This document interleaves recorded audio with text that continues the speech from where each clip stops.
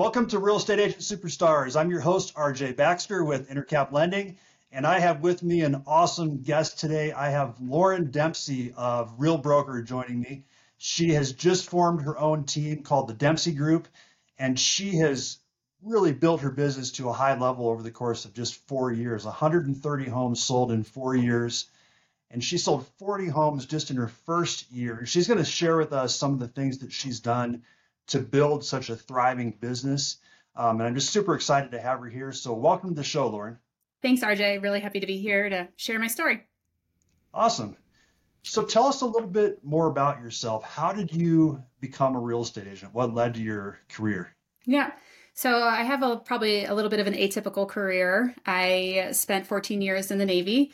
I graduated from the U.S. Naval Academy. I drove warships for a few years, did PR and communications, and got out of the Navy about 8.5 years after serving on active duty. My husband and I moved to the Denver area at the end of 2016 from the DC Beltway area. And I was just kind of trying to figure myself out after a career in the Navy, figuring out what I wanted to do next. I was finishing my master's degree. I was doing some startup stuff and just really exploring what life as a civilian looked like. I hadn't been a civilian since I was 18 years old. So just a lot of exploration taking place. I ended up getting a job at the National Renewable Energy Lab where I did some communications work and just really realized that I'm more of an entrepreneur and not a cubicle warrior. And I had always loved real estate. I bought my first property when I was 22. Growing up, my dad always used to talk about real estate and how important it was to buy. So that was hugely influential in my decision to buy at 22 out in San Diego. And when I realized that I just couldn't do the 9 to 5 anymore, real estate was the immediate thought. And I ended up spending all beginning of January 2019 through May 2019, working on my license at Red Rocks Community College while I was working full time. I was able to get the GI Bill, so it paid for my real estate license. And it gave me a stipend to that I just put aside, and it was actually a boost that I used to kick off my business and how I funded the beginning of my business. So I got licensed May 23rd, 2019 was my first day, and it's been a roller coaster wild ride ever since. Sounds like a lot of positives, though, through those first 4 years. Oh, yeah. I mean, I've grown so much as a person, and personally, professionally. I've met some incredible people. I've had lots of ups and downs, but, that's the life of an entrepreneur, right? So I think having a growth mindset has really enabled me to persevere and succeed throughout. So tell me about your early success. 40 homes in your first year. Was it right off the bat, you just hit the ground running, or did it take a little bit of time to kind of build that up? Yeah, so I got licensed in May of 2019. I was working with another agent for a little bit, just kind of learning the ropes, but ultimately decided that I needed to really focus on my business. And so I moved to a new brokerage, and in 2020 was when I sold all those 40 homes. I was just determined, right? I was doing multiple open houses, figuring out how to run the business, learning, just going to classes as much as I could. I was really a sponge. And I've always been pretty strategic in how I approach everything. So I use my communications background to develop my strategy for the beginning of my business. And I targeted 3 target audiences of who I wanted to work with as a new agent. And the reason why I did that was because I'm really big on going a mile deep and an inch wide. I don't want to be a mile wide and an inch deep. And I knew that not everyone is going to connect with me, and I'm not going to connect with everyone else. So I really wanted to focus on the people who I would resonate most with. And my initial target audiences were women that are buying on their own, since I could relate to that from my own experience, veterans, since I'm a veteran, and then the third top target audience was Arvada, which is where I live. And as I look back on those deals, those first 40 deals, every single deal fit into one of those target audience categories. So it was very just strategic how I went about it, and a lot of hard work, a lot of hustle. I was working many, many hours every day, but I was determined to be successful. And one of the reasons too is everything that people had told me was that the business gets easier over time, right? But the only way it gets easier over time is if you do a lot of deals. And I really wanted to front end all of those deals, get as much as experience as possible on the table. And I call my first year in business my year of yes. I said yes to everything. And I think that Mhm. really set a strong foundation for me moving forward. Nice. So, how much of your military background do you think went into how you structured your real estate business? What kind of lessons did you learn from the military that translated? Yeah, but I mean, I think it's perseverance, right? I do remember my first couple of months in the business. I'd been working 6, 7 days a week, and my parents were visiting, and I was just in tears. I hadn't closed a deal. I'd been licensed for 3.5 months, didn't have a deal on the table. And I was like, am I going to be successful in this at all? And I had no other out, right? So when I quit my job, my husband shared with me that I burned the boats and there was no turning back. So the only way through this was to push forward. And, fortunately, I kept pushing forward and the rest is history. But I think the first 6 months are some of the most trying times in starting a new career, especially in sales and real estate. And it just was a year of grind and hustle and a ton of lessons learned and pivoting my business ever since. Great. Going back to the three target audiences that you identified, how did you find these people? Was it just people within your sphere, or Mhm. were you reaching out to certain, uh, areas or segments or ways to meet people in those groups? Yeah. So I was new here, right? I got here literally December 16th or December 27th, 2016. So I didn't know that many people when I got my license. Only been here for about 2.5 years. But I was targeted. So every open house I did, I really wanted to be in Arvada. So I would call around to homes that were of interest to me, and I would truly just try to focus in Arvada because I know that I could come across as the expert there, and people wouldn't realize that I'm a baby agent with no experience. They would just Hmm. know that I know the area and that I seem competent. So that was a big part of my strategy. Second part of my strategy was hosting events. I partnered up with my financial advisor at the time, and we hosted women focused events where we brought in different experts, careers, that type of thing. So I would network that way. And then just from a veteran community, online through my network here as a Naval Academy grad is super helpful. It's a unique network in and of itself, being a Service Academy grad. So there's just opportunity to connect with Service Academy grads and veterans as a whole pretty easily. There's a lot of veterans in the Denver metro area too. So that's why I was just hyper targeted on who I was approaching. One, because it made my life a little bit easier. It was an instant connection. There was shared backgrounds and experiences. So it wasn't Hmm. feeling like a forced relationship at all. Yeah, it makes sense. So these events that you held with the financial advisor, that's kind of interesting. How did you get the people to come to these events? Just ask, right? So I think people naturally want to meet other people. They want to expand their network. After college, it gets harder to meet friends. And I think that that is just super important. This is obviously before COVID, right? Then COVID hit and that shut that piece of the outreach down. But it's still, we did some stuff online. That kind of just got old after everyone was doing that. But it was momentum to allow people to know who I am, to get to know me, and to me, just like expand my sphere.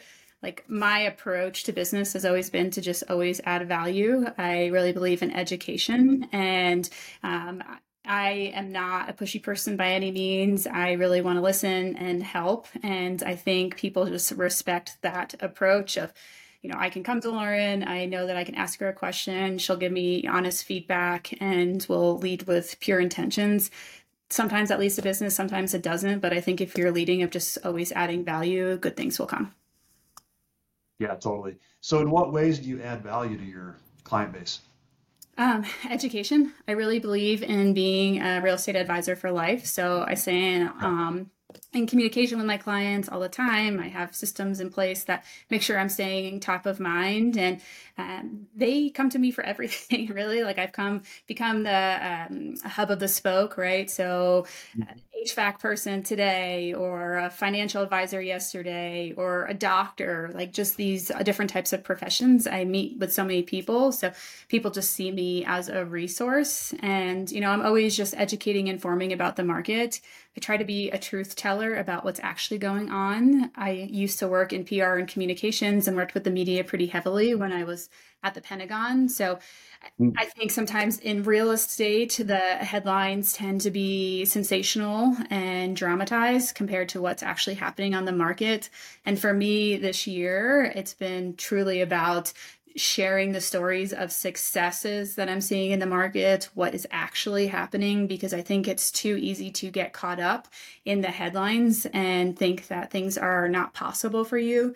But if you have that mindset, you're not open to all of the opportunities that this market has provided. So really just trying to explain how to maneuver and why now is a good time to make a move, because I think, as you and I know, once rates drop, it's going to be pure chaos again. All And right. honestly, I'm kind of seeing it already. I'm very busy right now. I mean, it feels like the Mhm. spring, and I think this is just the beginning. There's just so much pent up demand, and 7% interest rates can only hold people back for so long. Yeah, absolutely. What you're describing reminds me of the book The Go-Giver. Have you read The Go-Giver? Yeah. Mhm. Yeah, excellent book. You sound like the Go-Giver person in the book. Connecting people and being kind of that center. Yeah, That's great. definitely. Um, so what have you done then to stay consistent over the years? Mhm. Is it just that adding value piece? I mean, I have consistent things in place inside my business, right? So I have multiple touch points that happen every month. I have HomeBot, which I send out and my clients absolutely love. So that's a Mhm. touch point. I send out a monthly lifestyle postcard of nothing real estate related, but just stuff around town or interesting sites or things to see or do or learn about the Denver metro area. And then I share my newsletter as well. So when I was at previous brokerages, they would write the newsletter for me. Now that I have my own team and doing my own thing, pretty much, I am writing the newsletter myself. And that's something I'm excited about because I get incredible open rates, lots of engagement on that. And I think it's just because it's different. It's not, here is the price went up, 1.5% from last month. Like, that doesn't matter to most people. They don't understand how it Mhm. impacts them. So really kind of the storytelling and the truth telling that I communicate in my newsletters, I think is why people open it and read it. So it's just been exciting to kind of implement those types of items into my business that are a little bit more authentic to who I am. And, Mhm. it's great to have a brokerage to do a lot of that stuff, but my focus this year has really been building on my brand, and I can only build on my brand when I'm doing things that are authentic to who I am. On top of that, I also host two events a year. So in May, I hosted a pickleball charity tournament, which is a great time. And then we actually just sent out the invite yesterday for our second annual Photos and Pumpkins in the Park, where we have an incredible Mhm. photographer come do mini family photo sessions. And I think we had like 55, 56 slots open, and half of them were taken in the first 3 hours. So it's Wow. definitely kind of creating demand and creating fun. Like, I'm all about connecting people. A lot of my business actually is in Arvada, so most of the people that come are actually neighbors. So I just like to make those Okay. introductions and just see people on a level like that's not about real estate. It's more about life and how they're doing. So that an event is going to be in just about a month. It's going to be a good one. It was very easy last year to set it up, and we repeated again this year. So, and the other thing that I do is I deliver pies. Thanksgiving. Mm. It's I love it's that. everyone keeps telling me, "Oh, just have them come to you," but I would never go to someone to go pick up a pie, right? I'd rather just go buy a pie. So I can't expect people to do what I wouldn't do myself. And I really enjoy the time. It's about 4 or 5 days where I just drive around the area and people invite me in. And I have really authentic one on one conversations with my clients. So there will be a point in time when it's going to be too many clients, but right now it's still manageable and still creates Mhm. impact. So it's important to me to keep doing that. That's such a great strategy. I've heard of other agents doing that, and I love that one. That Yeah. one-on-one time is super valuable. And it allows you to enjoy the holidays, to be honest with you. Like, you can Yeah. go that's your last big push of the year. Then you can kind of take a breather and recoup and really focus working on your business to prepare for the next year. Unless you get 10 clients that want to do something in January, right? I mean, I wouldn't pass them this year. Right. So with the pumpkin thing, I love that idea too. How much planning does that take? And I mean, is there a lot involved with that? No, it's really the easiest event of the year. I partner up with another agent and then a lender, and amongst the three of us, we did this last year. We got 125 voodoo donuts at the end of the event. Only 105 were left out of the 125. So people Wow. loved. They came for the voodoo donuts and coffee. We had a local farm deliver pumpkins at the park. We didn't get a permit for the park because there was never going to be more than 50 people there at one time, so we didn't have to reserve that or anything. And then So we no just one was arrested or anything? we got there early enough and drove on the grass early enough with the pumpkins to not get in trouble. And then the other thing is just getting some snacks and drinks, some yard games, and then we have an incredible photographer. Honestly, that's the piece you can't cheap out on. You have to get a truly stunning photographer because that's what people will draw them in. And it's not like a hay barrel or like you sit on a haystack and a couple pumpkins. It's truly like a lifestyle type of photo shoot. So it's only 5 minutes per person, but they're getting 25 like really incredible photos of their family. So I think that's why everyone signed up super fast again today because the photos were just stunning. She's a very high level photographer. So if you're going to spend any money on anything, get a good photographer because that is what will bring people in. You won't have to beg anyone to come to your event. How much did you spend on the photographer, if you don't mind me asking? We're paying her, we'll probably spend somewhere between $1,500 to $2,000 for the photographer. The event all in is about $3,500. So it is the most expensive thing. We are adding in a videographer to capture the event this year. So that's adding a little bit more of a cost, but really just trying to show like, again, the authenticity of giving back and having a good time. It's not just transactional. I am not a transactional person by any means. So really here to build those lifelong relationships. One of the other things that we do is kind of pair it with a local charity. So our pickleball event, all the ticket donations went to a local women's charity that helps single women of color get into homes. So we donated about $2,400 to that charity, which is about 24% of the down payment a woman needs to get into a home in Denver through this program. And then this Photos and Pumpkins, we're going to be donating to just toys to a precious child. And then when I do the pie delivery, I also do a food drive too. So trying to create community and then also connect with the community and give back to is a big theme of what we do. Sounds like you have a lot going on this fall. That's it's got to be tiring sometimes. I can use some help if any agents are looking to join the team. I am actively searching for someone to help me in the business so I can help them grow their business too. So I'll put that plug out there. Awesome. Wait, and what part of town are you located in? I'm in Arvada, so I really try to focus. Right. Yeah, so northwest Denver, west side of town, from Littleton, Highlands Ranch up to Boulder, Longmont areas, kind of my area of expertise. Yeah. Gotcha. So, so what led to you forming your own team? Why did you decide to do that? A couple of reasons. I'm actually at my fourth brokerage in 4 years. So I am a fast learner. I grow pretty quickly, and the models for each brokerage, while they really helped me at that point in time in my career, I needed more. And when you're doing like 40 deals a year, like that's a lot of deals. And you just need a little bit more tailored, personalized support. So that's why I created my own team. I moved to Real in September, almost a year ago to the date. One of the reasons why I moved there was because I'm really big on building my own brand, right? I need to own my name and I need to own the services and everything that I offer.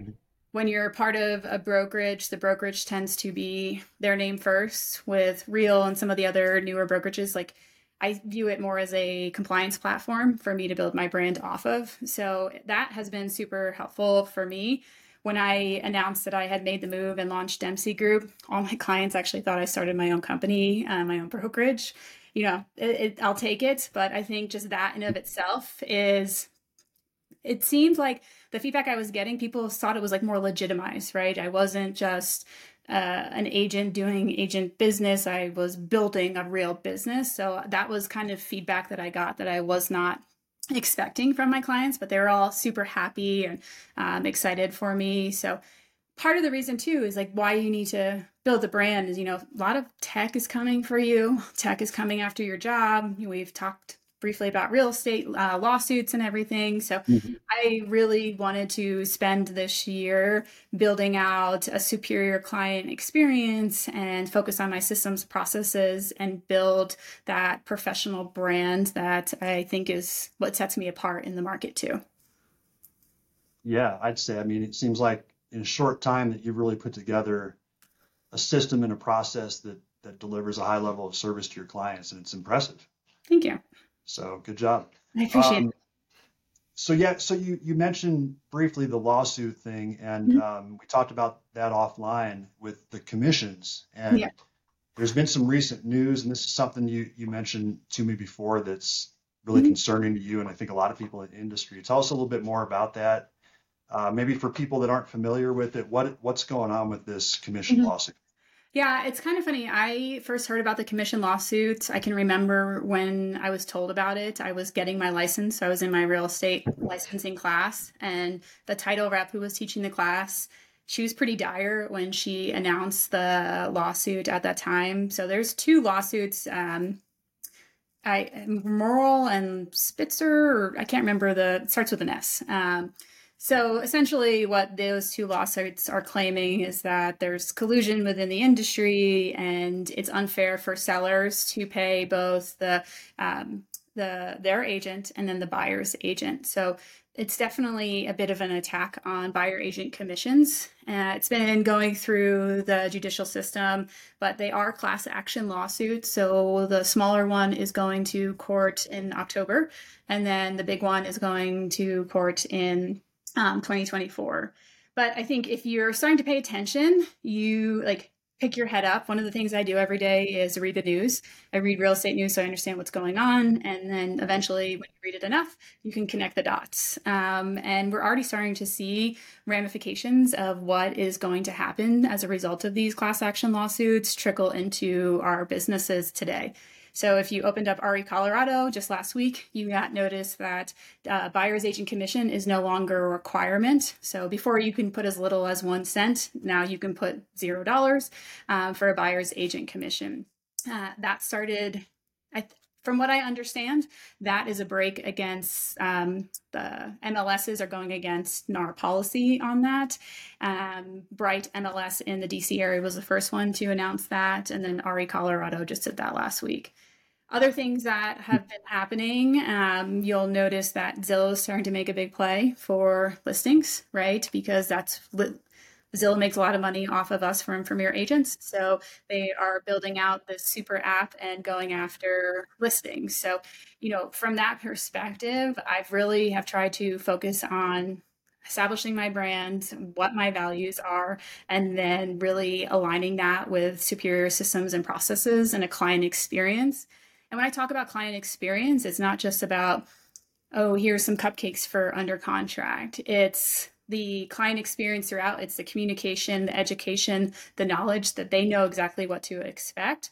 But then it's also the advice, right? It's the strategy, it's managing expectations and making sure that I am aligned with my client through every step of the way, because from experience, I know when you are misaligned, that's where problems happen. So over communication and educating and not taking anything for granted. We do this business all the time, and things that seem to routine to us are abnormal to people who buy and sell just a few times in their life. So just kind of keeping that perspective is important.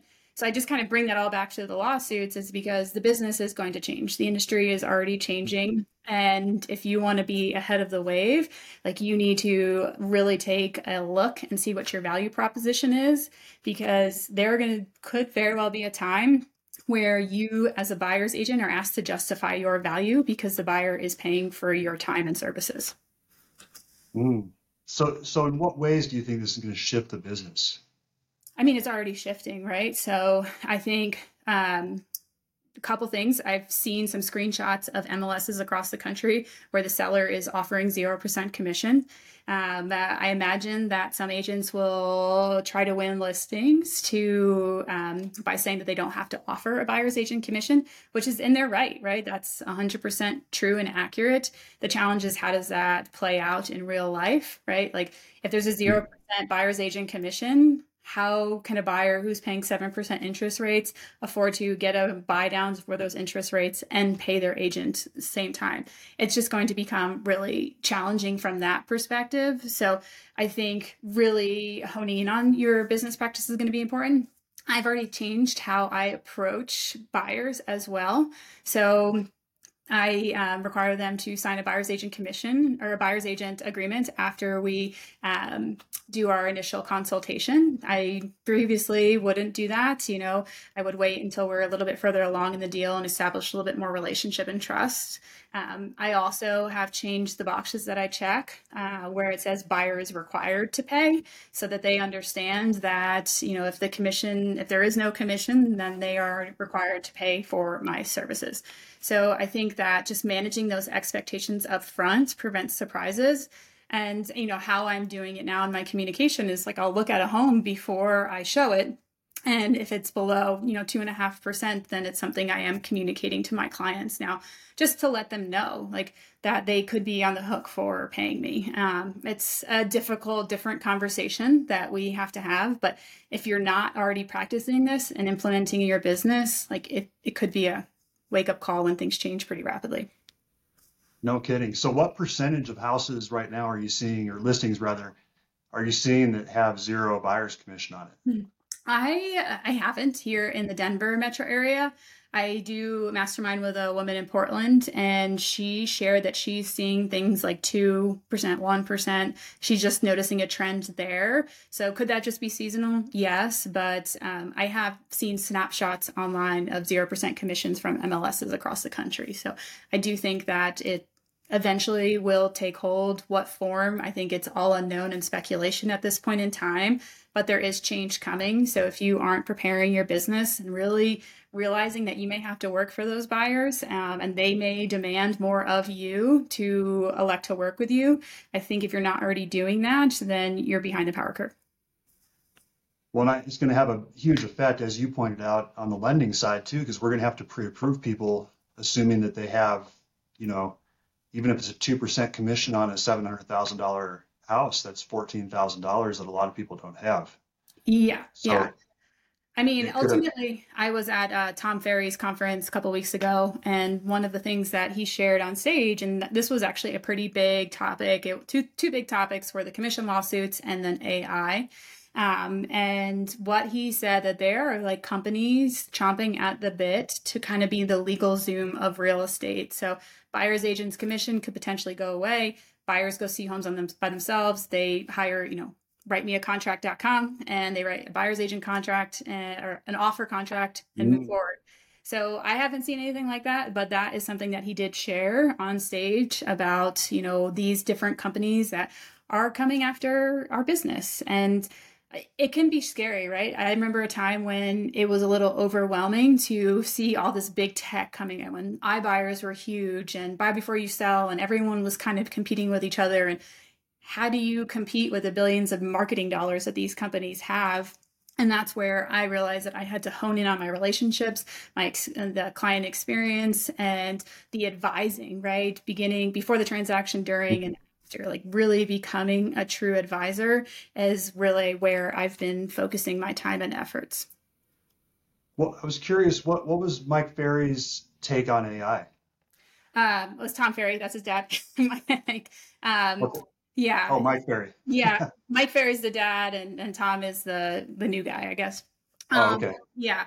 I mean, AI was huge. Like, they were just showing, obviously we all know about ChatGPT, but we were looking at avatars that could be created, how you can edit your videos, how you can, use AI to remove things in photos, just like all this type of stuff. Wow. Yeah, I actually, one of the biggest takeaways is now I include AI on pretty much all of my communications when I'm doing virtual communications, or even when I'm going out for a listing appointment, or when I'm trying it with buyer appointments too. Because ultimately, I'm really trying to replicate myself, right? And I know myself too well. And if I'm going to try and train and teach other agents, then I need to take a step back. And I do feel like AI helps me take a step back and realize, what I did well, how did I communicate with the client? So like I can have AI in my Zoom meetings with clients during a consult. And then it goes through the transcript. And then afterwards, I can go in there and ask them, what was the overall tone of the communication? What are the takeaways? What are the concerns of the clients? And so it allows me to really ask some of these deep questions to understand the motivations, fears of my clients, and understand what I did well and maybe not so well to address those items. So I think just from that insight alone, it's super helpful for me to, again, foster stronger relationships and really evaluate my systems and processes to know that they're actually effective. That's awesome. So I was curious, what AI do you use for Yeah. monitoring your conversations like I use Otter AI right now. that? So just started using like maybe 2 weeks ago. And one of the ones that I had it listened to was just a long listing conversation with a family, a 5-person family trust that was listing a home. And they really want to sell this home at a high price. And I just couldn't justify the prices that they were going for. And there was definitely a lot of back and forth, a lot of pushing, but, we agreed on the price that we would move forward with. And afterwards, I went into Otter AI and asked it, I was just like, how was the tone of the conversation? And essentially what it said, it was just like there was some discussion about pricing back and forth. The sellers tried to push the price, but they ultimately trust Lauryn and her judgment and knowledge in the market. Oh, And wow. agreed. So, I mean, when I saw that was the first time I use it, and I was just asking it some random questions. When I saw that type of insight, I was like, okay, I need to be using this more because it's going to be a higher, more efficient and effective use of my time, but it also is going to allow me to become a better agent in the process. That is awesome. I've heard about those kinds of technologies. So it's Mhm. really cool that you're implementing that. Yeah, I mean, Um, I think one yeah. of the takeaways that is important that I want to share too from Tom Ferry was he made a statement that I thought was really critical. And he said, now is the time to go lean or go large. There's no room for being in the middle. So really evaluating your P&L, what you're spending money on, ensuring it is giving you an ROI and holding that accountable, I think is critically important. But also as we look at, 20, 25% less deals, like how are we doing more with less revenue potentially, or how are we making it work for us? So I think leveraging these types of tools allows me to go lean and build a highly efficient and effective organization. Nice. Are you using any other AI technologies? I'm on ChatGPT all the time.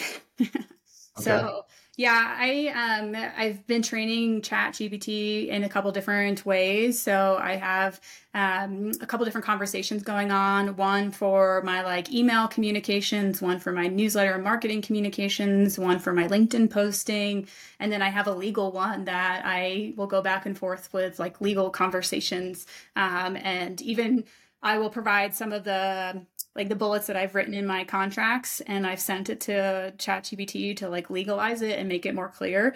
And it's done that for me. So, I mean, from that perspective, I think if anything, that's helping me safeguard my clients to make sure there's no more wiggle holes and, things that are clear to me, but may not be legally, to the T, right? Like we're not lawyers writing these contracts and we try to be as clear as possible, but I also don't have a 3-year law degree of how to write legal verbiage. So really whatever I can do to protect my clients is of utmost importance to me. That's really smart. Have you upgraded to GPT-4 or do you use Yeah. 3.5? Yeah, no, I use 4. I pay it's like $20 a month. So Yeah. yeah, it's well worth the investment. And I think you just have to start using it, right? So two things, funny stories. I mean, I don't just put it in there and take it out, right? Like I'm having actual conversations with ChatGPT and advising like how I want it written and things to take out and put in. and they have two listings coming on the market this week. And one of them, I sent the marketing material to one seller, and she said that she read it and she's just like, I mean, I was reading this listing description and made me want to buy the house, and I own the house, you know? So she said that. And then just yesterday for the other listing I have coming on the market, my client texted, she's like, you have a way with words that really draws out emotion. So I, of course, said thank you. You know, I appreciate Yeah. they don't need to know the secret sauce, but I mean, just that fact alone, like, yeah, I'm trying to elevate myself and elevate my business and my brand and, you know, the service to my clients. And if I can write a highly descriptive, emotive listing description, I know that people kind of just push through them, but those are the things that matters to our clients. And so we Hmm. can't ignore it, and we have to focus on what the important things are that, you know, helps put our clients' concerns at ease, but also enables us to draw buyers in and sell the home too. Yeah, yeah. So you briefly mentioned LinkedIn, Mhm. and from my understanding, you have some pretty cool LinkedIn strategies that you're using to generate business. Can you share a little bit about that? Yeah. So one of the things that I learned when I first started was you should go for 100% referral based business. And, you know, I think that's great. Part of my strategy in the first year is I did use Premier Agent after I had done a couple of like probably 15 deals. I did pay for Premier Agent a little bit to boost up my lead sources. So that was super helpful, but I don't pay for leads anymore. Um, and part of that is like, that's where I learned the 100% referral or past clients fear-based business. So I bought into that for a few years until this new market, right, hit me in the face and was just like, hey, you need to increase, like add more funnels into your business. It can't always just be past clients and sphere. No matter how great my systems are, you know, the news and the rates, like that doesn't necessarily bring new people into my pipeline. So I've really focused on bringing in additional funnels into my business. So a couple of them, I obviously really great Sphere past clients processes. I've added farming into my business, and then occasionally I will do like circle dialing around my listings, expireds, for sale by owners, that type of thing. And then the other big area that I've done quite well in is actually LinkedIn. So I made a commitment in December of last year that I was going to post on LinkedIn every single day, including the weekends. And I've just kind of been doing that. It takes time. So part of the strategy is I send 25 LinkedIn requests every day, and then I write a post every day. And when I have time, I will definitely comment on posts and that type of thing. So through that, like I just started establishing my voice. And what I realized is like there's no one on LinkedIn communicating the way I'm communicating. And it goes back to what we talked about in the beginning is always adding value, educating, and telling the stories of my clients. So kind of with that perspective in mind, I have not put out videos of myself talking or anything like that. It's been purely just some graphics I find in the news or, you know, just text really, just sharing these stories. And it's been highly successful. Um, I will make over $100,000 in GCI just from LinkedIn alone this year. So from clients that have reached out to me, and also like referrals that I'm sending out. So it also goes back to what we talked about in the beginning is really honing in on my niches and my target audiences. So I've really focused on the veteran outreach this year. And as a result, I just sent out 2 referrals just this week alone from LinkedIn, and I have a call for a 7-figure listing just after this from LinkedIn. So I would say that it's an untapped resource. If you are posting stats and you're just listed and just sold on LinkedIn, you're not doing it right and you're just part of the noise.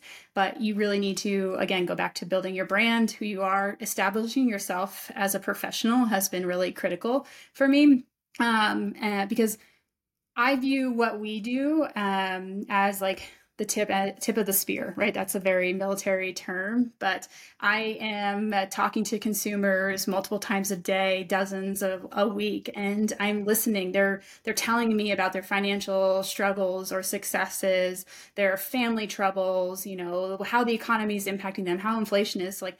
I am right in the pulse of the American consumer, which is the biggest driver of our economy. So if I understand what's going on, I'm already ahead of the data before it even comes out and can be analyzed by the people behind the computer.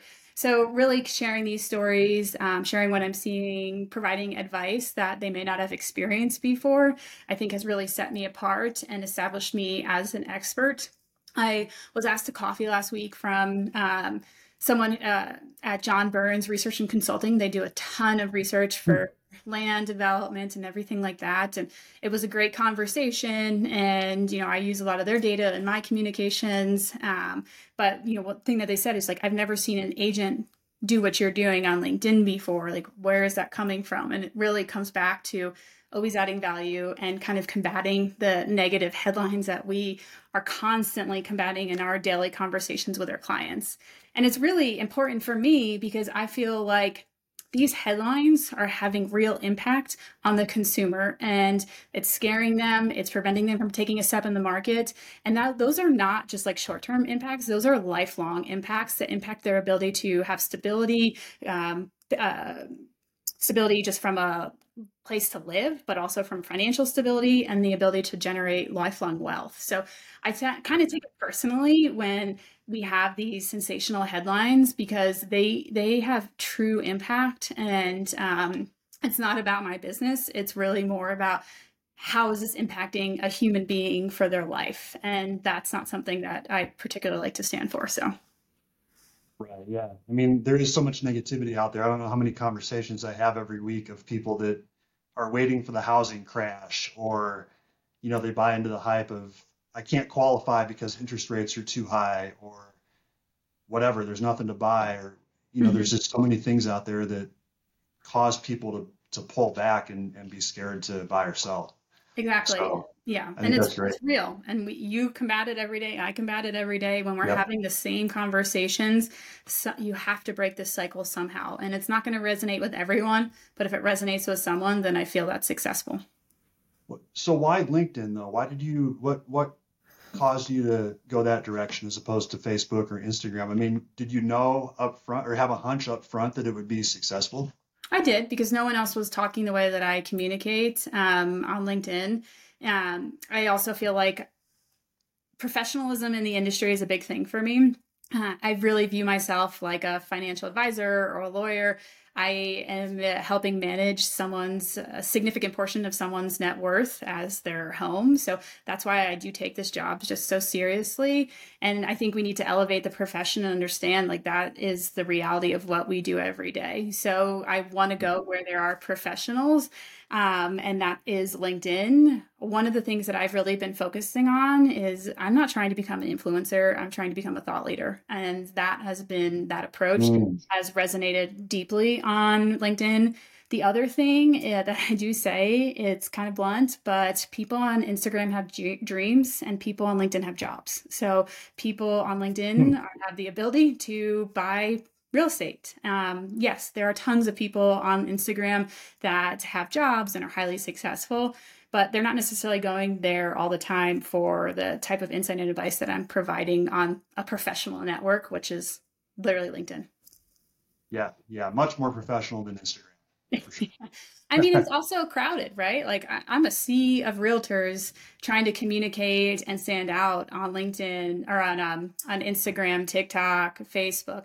At one point in time, it just gets to be too much. So my motto this year has been consistency over intensity. And every day I just write on LinkedIn. It's struggle sometimes, but it's gotten easier. And me showing up every single day on LinkedIn, not everyone's engaging it. I know not everyone's liking it, but I know they are reading it because people come to me and tell me they're reading it and they enjoy what I'm putting out. I get messages from people who haven't liked a post, but say, ask questions. I have people from all across the country coming to me asking for real estate advice in their neck of the woods. And that's how I'm able to just talk high level about the market and then connect them with a high quality agent as well. So it's just been this platform that I committed to using this year. And as a result, it's been a pivotal part of my expansion and business strategy in a very challenging year. Sounds like you have a lot going on, and I really appreciate you taking the time to be on with us today. There's so many things that you've talked about today that people can learn from, and I've been taking some mental notes myself. I took a lot away from this too, so thank you. But you're just really an inspiration. It's easy to see why you're having so much success. Thank you. Well, I appreciate the opportunity to chat with you, to reach out. And the cold call that you gave me was not one I was expecting, but it's turned into a good relationship and conversation. So thank you very much for this opportunity. Yeah, you're very welcome. And if you're listening to this show and find it valuable, please subscribe to the channel so you can get future downloads, and also consider leaving us a 5-star review. Once again, my name is RJ Baxter, and I'm here with Lauryn Dempsey of the Dempsey Group at Real Broker. And you guys have a great rest of your day. Thank you.